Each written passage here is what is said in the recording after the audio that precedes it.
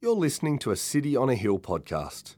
We'd love you to use and share this podcast, but please refrain from editing the content without permission from City on a Hill.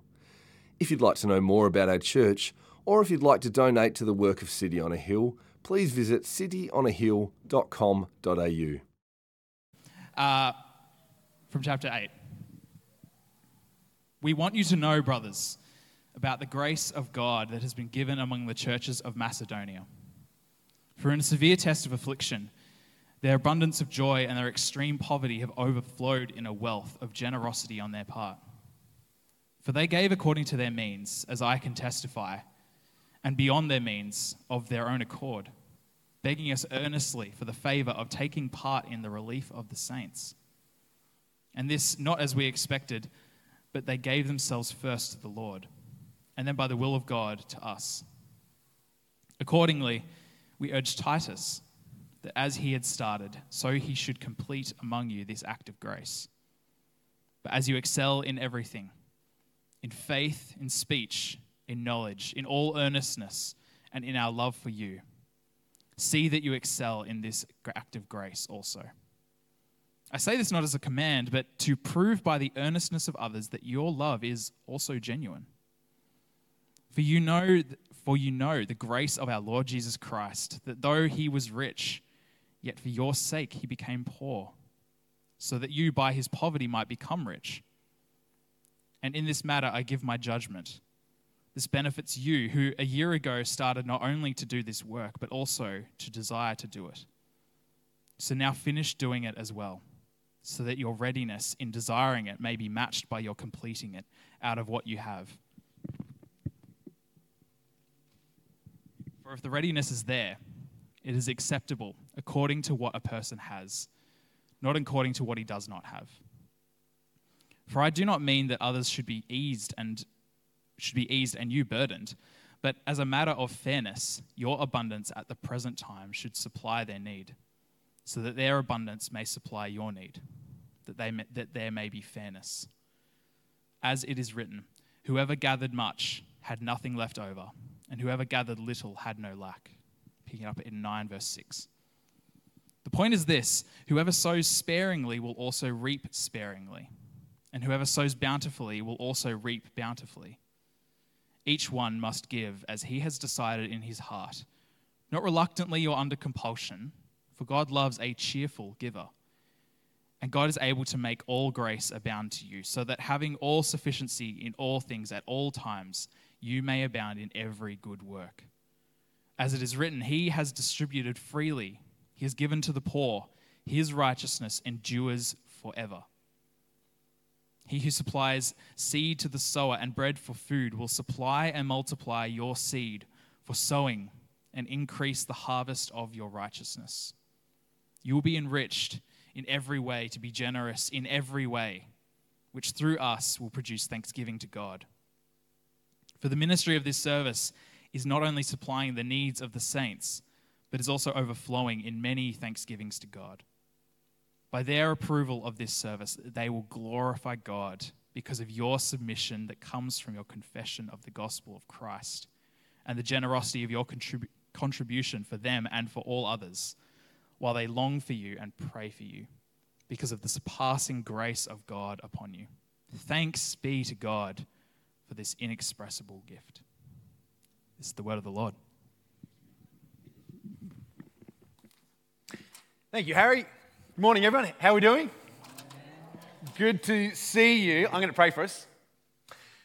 Father, as we come to your word in this moment, we ask that, as we ask week by week and day by day, that you would provide what we need from it. Lord, you own everything. We need everything. So, Lord, we ask that as your word is open now, that our hearts would be soft, that we'd have ears to hear, that I'd be able to put forward clearly what is in your word. Help us by your Spirit, Lord. Stir us up, we ask, in the name of the Lord Jesus. Amen. Well, you probably got a sense of what this passage is about, and this is one of the passages that in the Bible that have two very clear different perspectives on them. All right, so if you're the church member, the church Christian, you go, this is what it was coming to. This is what it's all about, isn't it? Is what's all, you take away everything and it's about this. It's about money. My money that the church wants. Why does it have to come to this? And what are they going to do this time? Buy a helicopter or something? You know, like, these verses are in the Bible. I wish they weren't there. You kind of think that. I know. I've been on this side of the perspective, right? But let me tell you, it becomes very different when you become a full-time Christian worker or you become a pastor. You go, yeah, we've had a bit of a budget challenge these last 6 months. And 2 Corinthians 8, could it be any better? Oh, this is going to be guilt manipulating, contorting, the coffers will be flooded, the church budget will be met. And this could spring us forward into our new initiative for 2023 City on a Hill indulgences. Have you heard of these? I don't know if you know about indulgences. We've got a special certificate just for you. If you contribute to the MTS work, we're going to sign this off. It'll have Barb Pianto's signature on it saying that your sins are not only forgiven, but you can actually get people out of hell by giving this amount of money, getting that certificate, and did I tell you that it's all tax deductible? So you just need to give by the end of financial. You see what I mean? There's different perspectives, and they're both the extremes that I shared. They're both miserably, terribly mistaken. Because as we come to this chapter, 2 Corinthians chapter 8, there's one word that Paul uses 8 times. 8 times in 2 chapters. Do you know what that word is? Did anyone pick up that word that came again and again in the 2 readings? Grace. It's the word charis in Greek. Grace. That wonderful word which we know is so, if you're a Christian here, it's all about grace. God's unmerited kindness and favor and love and generosity to you. That's grace. Paul uses this word grace to refer to giving. And we're going to look at that in 3 parts this morning, these 2 chapters, 3 parts. We're going to look at the grace of God at work in Macedonia. Then we're going to look at the grace of giving. And then we're going to finish up by looking at the grace of Jesus Christ.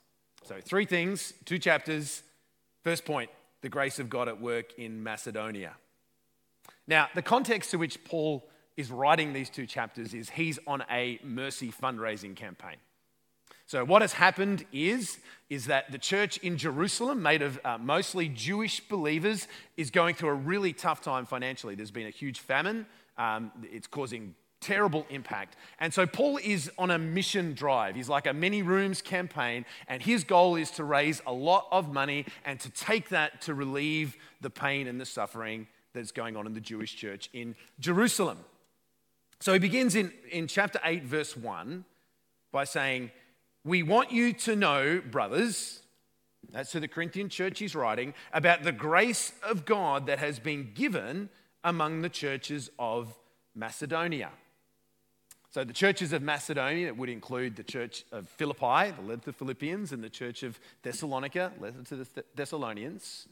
And he begins by talking about the grace of God, he says, which has taken place in their churches.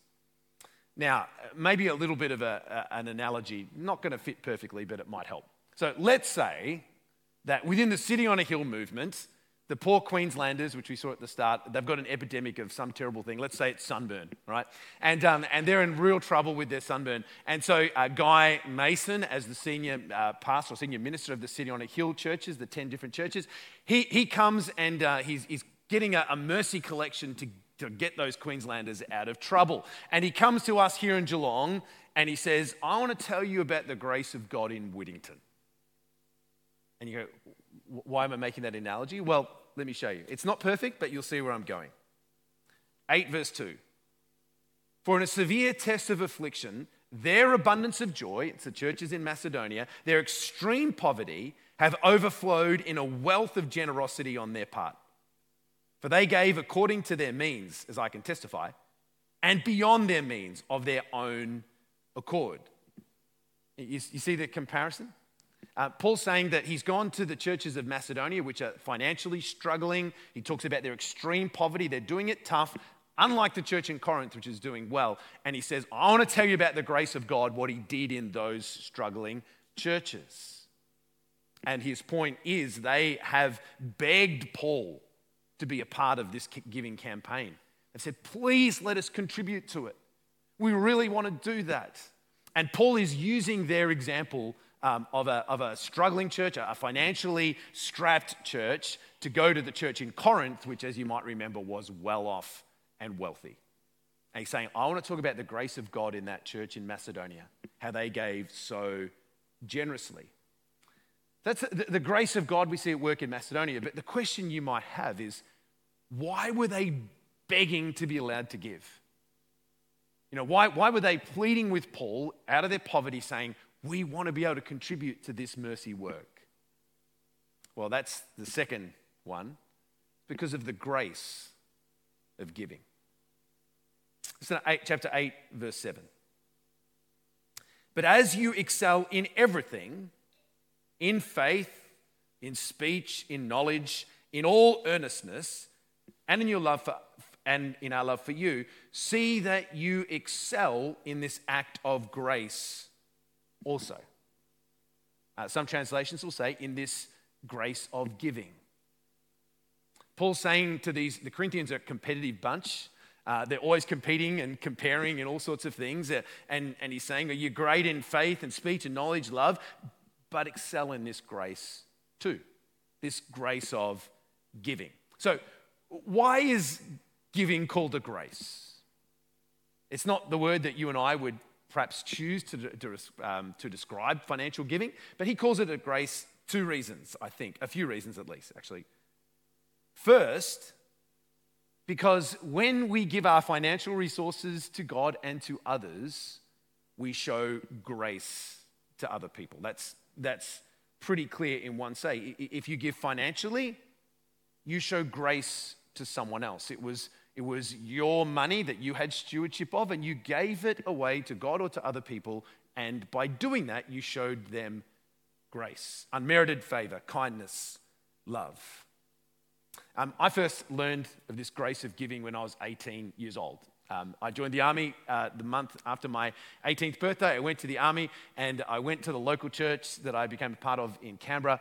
And early on, it was probably 2 Corinthians, I don't know what it was, but there was this teaching on giving, and I was like, oh, okay. And then I asked all the questions. Well, giving to God and his church, how much do I have to do? What's the rules? Tell me, I want some guidance. And 10%, I was like, 10% of, is that pre-tax or post-tax? Asking all these kind of questions that you have when you're 18. But it was God's word, I thought. And so when I was 18 years old, I began to contribute in the grace of giving, specifically to the church, to the work of God and his people. And as I did that, over the years, I've never had a fantastically, high salary, but throughout those years, I've given that amount of money. It's 32 years now, and it adds up.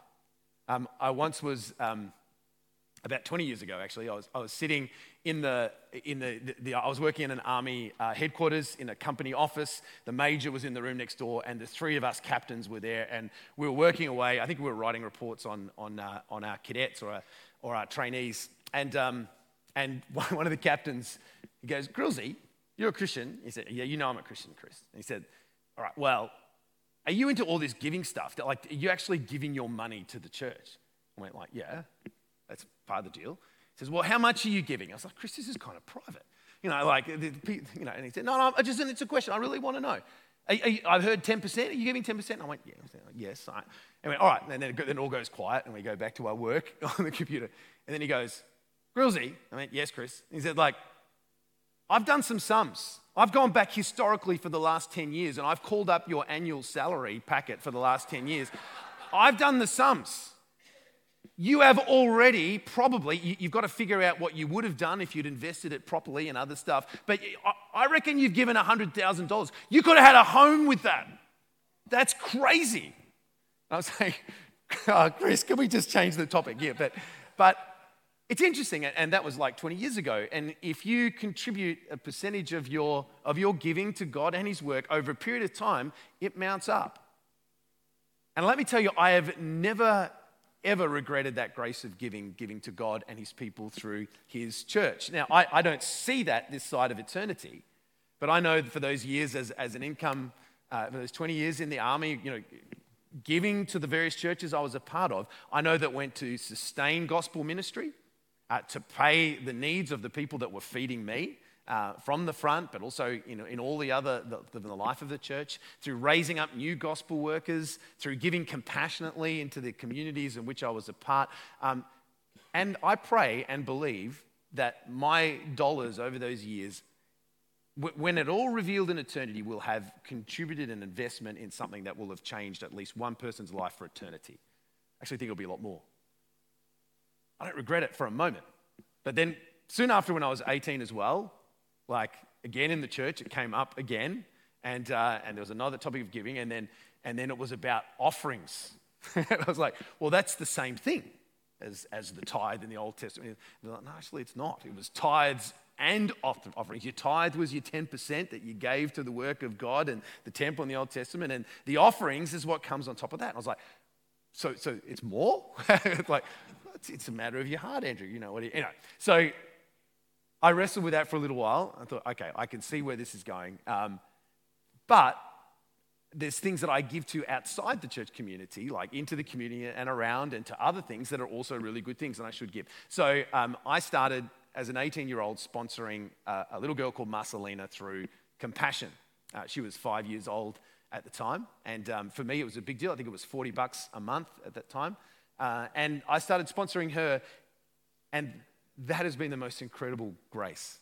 A long time ago now, she grew up and went into full-time ministry in Indonesia somewhere. And since then, in the years that have followed, and that's 32 years as well, almost, we've had a whole string of foster kids that our family have been able to connect with through Compassion and then to send out. I had one opportunity where I saw the grace of giving so clearly, was that I got to go to visit one of our sponsored children in Thailand. And I knew that our giving then had changed her life. But what shocked me was that it hadn't only changed her life, it had changed the life of her entire village. When we went to her village, not just her village, like I felt like I was Bill Gates just given $2 billion to something. And I walked into this village, and I'm this amazing philanthropist, and the whole village is gathered there to welcome. And it was just like, oh my goodness. I've hardly thought of that money. It's a direct debit. Over the years, it just goes out. But here, God has used the grace of giving to change people's lives, to make an investment. And so he speaks about the grace of giving as that your money actually provides the grace of God to other people. It's a grace. And Jesus says it's more blessed to give than to receive, because you see that grace of God at work. So that's the first reason, because there's a grace of giving that goes to other people. But the second reason is more personal still. The grace of giving is a grace to you. Because giving, this area of finances or hip pockets, it reveals our hearts. And Paul makes that clear in chapter 8, verse 8. He says, I say this not as a command, but to prove by the earnestness of others that your love is also genuine. So he's referring to the fact that he's saying, this is what's happening in the Macedonian churches. They're poor, they're giving so exceptionally generously. He says, I want you to be able to prove that your love is also genuine. That's the real thing. So, it's a good question to ask, isn't it? To say, is my love genuine? And if you came to me, Pastor, and you said, Andrew, I don't know, is my love genuine? Is my love for God genuine? Am I a real Christian? Well, there'd be a lot of ways that a number of different areas I could take you to look at Scripture and say, okay, this is an indication is if your love for God is genuine and your love for others. One of the things that I wouldn't do, but I could do, is say, all right, bring me your bank statements for the last 12 months. No, I would never do that in person. But if I did, and you provided them, and I looked through those bank statements, I could say, well, let's see if your love is genuine or not.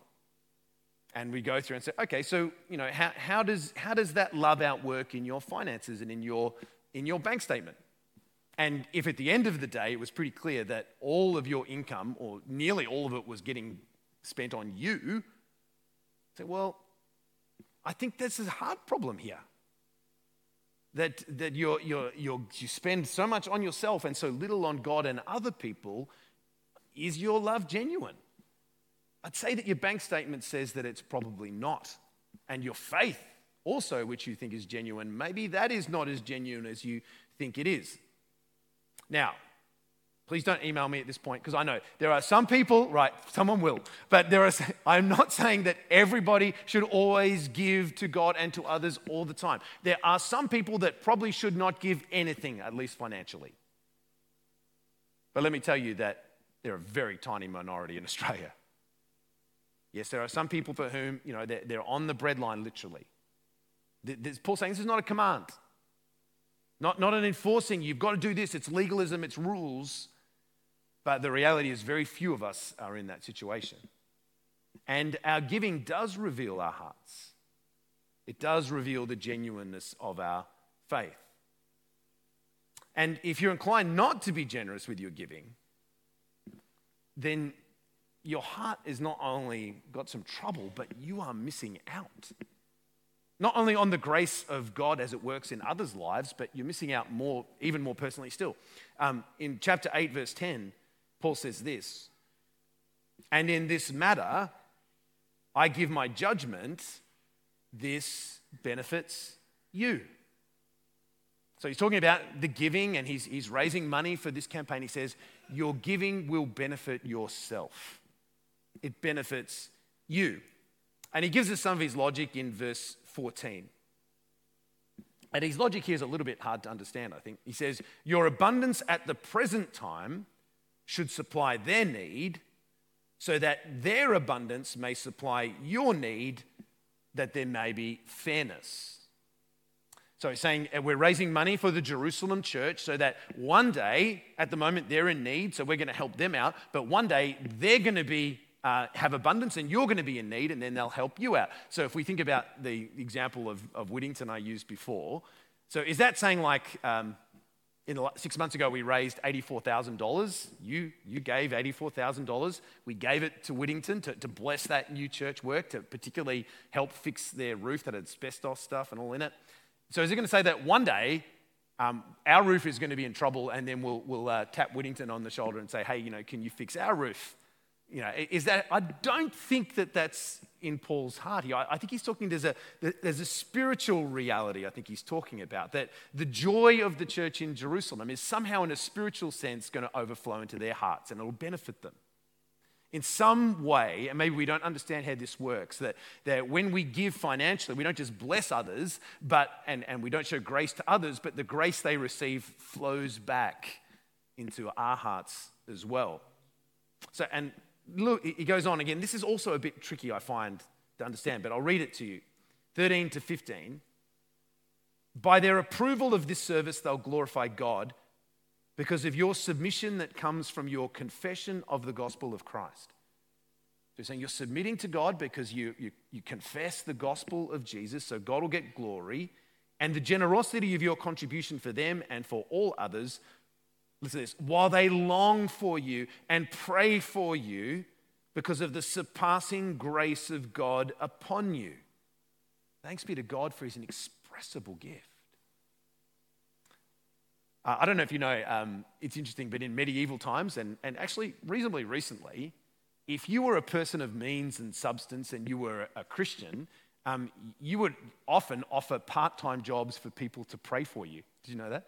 It's a weird thing for us to imagine. That like someone sticks hands up and say, look, I've come into a bit of money, and I've got 5 part-time jobs, $20 an hour, 5 hours a week, and I've got my prayer list, and I want you to be praying for me for those 5 hours a week, and I'll give you the money to pay. Now, in the economy of God, I've got very serious doubts about the efficiency of paying people to pray for you. I know, maybe you think it's a good idea. You look pretty convinced. But it's certainly theologically dubious, but it used to happen a lot because people were going like, I got a lot of needs, and I'm too busy to pray, so I'm going to pay someone else to do the job for me. Not sure. But you notice what Paul says here? He says, while they long for you and pray for you. So Paul's saying when the Christians in Jerusalem, they get the gift that is sent, that eases their poverty and gives them food on the table and changes their circumstances, their response is going to be give glory to God and pray for the people that did it. And if you're a scoffer here, you'll go like, so you're saying that when I give to others, it sparks their prayers for me, and who cares? A few people praying to some God because I've given money, like as if that's going to have any impact. But if you're not a scoffer, if you know the power of God and you know the power of prayer, just imagine what it is when we give, and we give of our resources to others. It affects them in all sorts of different ways, and they pray for us. Lord, bless them. Thank you. Thank you for their generosity in what they did. The prayers of a righteous person are powerful and effective. I mean, only in heaven will we see the impact of those prayers. Paul says it benefits you because people are going to give praise to God, glory to God. They're also going to pray for you. But he goes on and he gets even more direct how it benefits them, the Corinthians, as they give. Chapter 9, verse 6 this time. This is where he gets specific. The point is this: whoever sows sparingly will also reap sparingly. And whoever sows bountifully will also reap bountifully. Now, it's an agricultural metaphor, and the idea is that you can imagine a field, it's all plowed up, the soil is moist and tender, and there's two different kind of farmers. The first farmer is the sparing farmer. He's got his packet full of seed, and in that time, what you would do, you'd have your handful, you'd throw it out. You didn't have direct drilling like we do now. You'd throw it out. And this farmer is economical, and he's careful, and he sees the seeds, and he goes, these are my seeds. Why should I just throw them out willy-nilly? I'm going to be very careful with these seeds. And he puts them one by one in the furrows. As you see, I'm using carefully and economically what I've got. And the Bible would say, you fool. Don't you know that there's a direct relationship between the amount that you sow and the amount that you reap? You're a fool. And then contrasting, you can imagine the second farmer. He takes out from what is his in the seed in his packet and he just throws it out everywhere. And the other farmer's going, you're so wasteful. You're just throwing all your stuff everywhere. And the other farmer's going, yeah, but I know something you don't. And he throws and throws and throws. And then, of course, when it comes time for the harvest, what you reap is always in direct proportion with what you sow. This farmer gets far more in his hands than he had to begin with. This is Paul's counterintuitive kingdom logic. You try and sow sparingly because you think it's all yours and you can't, then you'll reap sparingly. But if you sow generously with what God has entrusted to you, you'll reap generously. That's the kingdom counterintuitive law. Now, this has often been taken by some and twisted, I think, into what we call the prosperity gospel, which says that God is like one of those machines at the car washes. Have you been to them? You know, you're like me, in the car wash and you haven't got enough coins and you got the $10 note or whatever and you put it in, it's always wrinkled, it never goes in. But eventually it does. And then, instead of getting the $2 coins equaling 10, which you'd normally get, in the economy of God, you put in the $10 and out comes a shiny new 20. And it's just like that with money. You just give more to God and you get more. That's what the Bible's teaching, isn't it? Well, no. Because we know that in Paul's case, he was exceedingly generous and he was exceedingly poor. The Thessalonians and the Philippians at that time were also going through poverty despite their generosity. It's too simple to say that God is the coin machine slot. And it's also unhelpful because it makes it out as if that's the main thing that you worship God, so you get money. But God is a person worthy of love, who loves us and changes us. Money's just a small thing, but I've done the caveat, but that's also how it works most of the time. Like the prosperity guys have got a point. It works that way most of the time. If you sow financially generously with others, you give generously, then you will reap generously most of the time. That's how it normally works. Stingy people think that they're hoarding their wealth and they usually end up not. Generous people give generously and see God give generously in return. It's a kingdom law. But notice it's not a question of the amount either. 8 verse 12 says, for if the readiness is there, it's acceptable according to what a person has, not according to what he does not have. So we know this. Jesus, you'd know the example of the widow putting the 2 little coins into the temple treasury and the rich man tipping in the gold things. And Jesus saying, yes, she gave more than he did. 2 little coins because she gave all she had to live on. It's a matter of the heart. And 7:11 makes it even clearer. It says, each one of you must give as he's decided in his heart to give, not reluctantly or under compulsion. For God loves a cheerful giver. It's talking about a matter of heart. There's anyone here of Scottish descent? There's a couple of you. Now, there's a story, it's a true story apparently. Kent Hughes, one of the Bible commentators, tells it was about a church in Edinburgh. And during the collection, you know, the old days, you'd pass the collection thing around. And one Scot reached into his purse and intended to pull out a penny, but realized he'd actually put a gold sovereign into the collection basket. And he was upset. And he quietly tried to remedy the situation with the usher. Winced, thinking, I need that. And the usher said in true Scots form, I'm tempted to do the accent, but I can't. He said, what did he say? In once, in forever. I guess wrong. That's terrible. Forget it. And the giver going, oh, well, you know, at least I'll get credit for it in heaven. And the usher said, nope, you'll get credit for only a penny. And he's right. You get credit only for what you intended to give. You accidentally gave 50 times that, but you get the credit for what is in your heart, whether it's little or whether it's much. And Paul goes on to say there in chapter 9, verse 8, he said, God is able to make all grace abound to you, so that having all sufficiency in all things at all times, you may abound in every good work. Saying you give generously, God gives back to you. He's distributed freely, he's given to the poor, his righteousness endures forever. And then this promise, why it benefits you. He who supplies seed to the sower and bread for food will supply and multiply your seed for sowing and increase the harvest of your righteousness. You'll be enriched in every way, to be generous in every way, which through us will produce thanksgiving to God. Benefits other people, the grace of giving, it benefits you. Which is actually why I should never come, or no one speaking here about the needs of the church should ever try to make you feel guilty, or should try to manipulate you, or should promise. I spoke about indulgences, which is the most, historically it was a collection. If you gave money for the restoration of St. Peter's Basilica in Rome, then you would get a certificate saying that your loved ones who are in hell were released. The church did this, or some parts of the church. Horrible. It's completely against the Spirit. What I need to do is present to you the truth that if you're stingy, you'll in the end hurt yourself more than anybody else. If you hold on to your money and you keep it all for yourself, there's a heart problem. It's like an ECG reveals there's something going on in your heart. So that's something that you need to be aware of. If you think, actually, that's me, I look through my bank statement, there's not much. There's something in your heart that's wrong. And you need to fix it.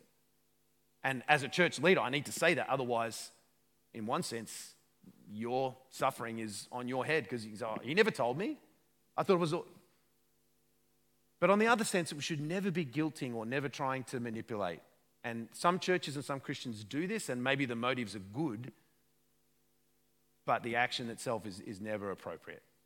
We don't want to talk about money too little, but we don't want to talk about money too much. Cheerful giver. Deciding in your heart, before God, this is what he wants me to give, then giving it cheerfully. You will surely reap what you sow. So, the grace of God at work in Macedonia, the grace of giving, now finally, the grace of God in Jesus. There's a verse in the middle of Paul's appeal to the Corinthians which should have undone their closed fist hearts. Maybe they were thinking what I've mentioned we often think. We think, how much do I really have to give?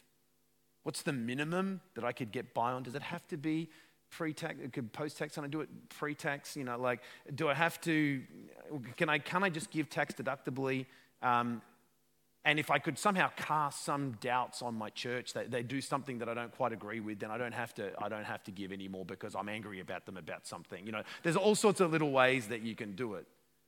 And then I think Paul just lands this knockout blow. I mean, if their hearts were in any way soft, this would have undone them. Look what he says, chapter 8, verse 9. For you know the grace of our Lord Jesus Christ, that though he was rich, yet for your sake he became poor, so that you by his poverty might become rich. If you're genuinely a Christian, and I know most of us are, I'm not trying to cast doubts on your faith, but if you are truly converted, you cannot read that verse as Paul applies it to giving and be stingy. Paul says, look at Jesus. Did he ask what's the minimum he could give? Was he stingy when he saw, in effect, us in this wicker cage being lowered down into the waters where death and destruction was all we had? And him go like, oh, do I really need to give to save them? And what's the minimum I could give to get them out of the water? Maybe I just pull them up in water and leave them. But that's... The point he's making is that's not Jesus. He was rich. He didn't need anything. He had everything, and he gave everything. First, by becoming a baby in Bethlehem, growing up in a backwater country, going through the indignities of human life, which we all experience with all of its wrestles, especially in that time and in that place under a foreign occupier. And then most of all, he stretches out his arms and he dies. Gives everything he has to give. His very life on Calvary as a 33-year-old man. Given not for his sake, but for ours. And now the resurrected Jesus needs nothing from us. You know that? Sometimes I think we think that Jesus needs our money. Jesus needs nothing. What Jesus does is gives us the opportunity to receive the grace that he gives us and let that grace flow out into the lives of other people and that outworks through our finances. He gives us the opportunity to be like him in his giving. Jesus sowed so generously, and he reaps and will reap so generously. And you know who will reap? Us. This is the grace of giving. So let me conclude. What do you do about this? Well, we search our hearts, don't we? Scripture encourages us. And maybe this morning, Scripture is encouraging you. You can say, I haven't got this together, but I am a generous person. I give freely from what God has given to me. And so maybe this morning, Scripture encourages you. Keep doing it. Be a generous, cheerful giver. Give freely to others. Quick distraction. We had a massive funeral here for our brother Eric. Many of you will not know him. He was often at the 11th service. But hearing his life of generosity in time to others financially, just hearing it come back from, 79-year-old man, single, and yet this place was packed. There's a cheerful giver. There's an opportunity for us to go, yes, that's what I want to be like. When I die, I want to have a funeral like Eric's. People say, he gave so generously, so freely. But maybe as we look at it, the Bible is also sometimes rebukes us. A rebuke is saying, hey, not right. This is not good. There's a problem. There's a heart. The ECG's picked up something in the heart. And if that's you this morning, and God is pushing on you, please do not listen to the demon or the devil's lie. You know what that will be? No, you can sort this out when you've got your mortgage sorted out, when you've got your superannuation balance where you want it to be, when the kids' school fees are paid for, when the car's paid. You can list all these sorts of things. The devil will say, you can be generous one day. The Lord Jesus says, you pray about it, decide in your heart what to give, then give it generously, because he who sows generously reaps generously. He who sows sparingly reaps sparingly. Don't delay. So be encouraged, but also be exhorted, be rebuked if necessary, and come back to the Lord Jesus, that example of his giving so freely. given to us so freely. And then be like Jesus as we give that grace to others. Not just because we're going to bless them, but also because we're going to receive, but ultimately because it's what Christians do. If you've been saved by grace, then grace comes out to others. So I'm going to pray for us. I know money is a hard topic. I don't enjoy speaking about it. I'm going to pray that God's word would sink deep. I'm going to invite the musicians up and close out our time with singing. But let's pray together first. Oh, Father God, we thank you so much that you loved the world so much, as we sang before, that you gave your only Son, Jesus. And that Jesus gave everything so that we might be saved. We thank you for grace, that we could never have earned our way into salvation, that we could never have given our way to being accepted by you and loved by you. But because of Jesus, because of his death and his resurrection, the debt's paid. Grace. But Father, we pray also that you would help us to understand this grace of giving ourselves as it applies to our money. Help us to be wise in our giving, but to be more than that, to be generous. To give freely as you've given freely to us. And to model our lives on that of Jesus. So work in our hearts, Lord. If there's some areas that we know that this is not good in our lives, then Lord, please, for your glory's sake, but also for our good, help us by your Holy Spirit to make changes there. And so we ask these things this morning in the name of Jesus. Amen. Thank you for listening to our podcast. If you'd like to know more about our church, or if you'd like to donate to the work of City on a Hill, please visit cityonahill.com.au.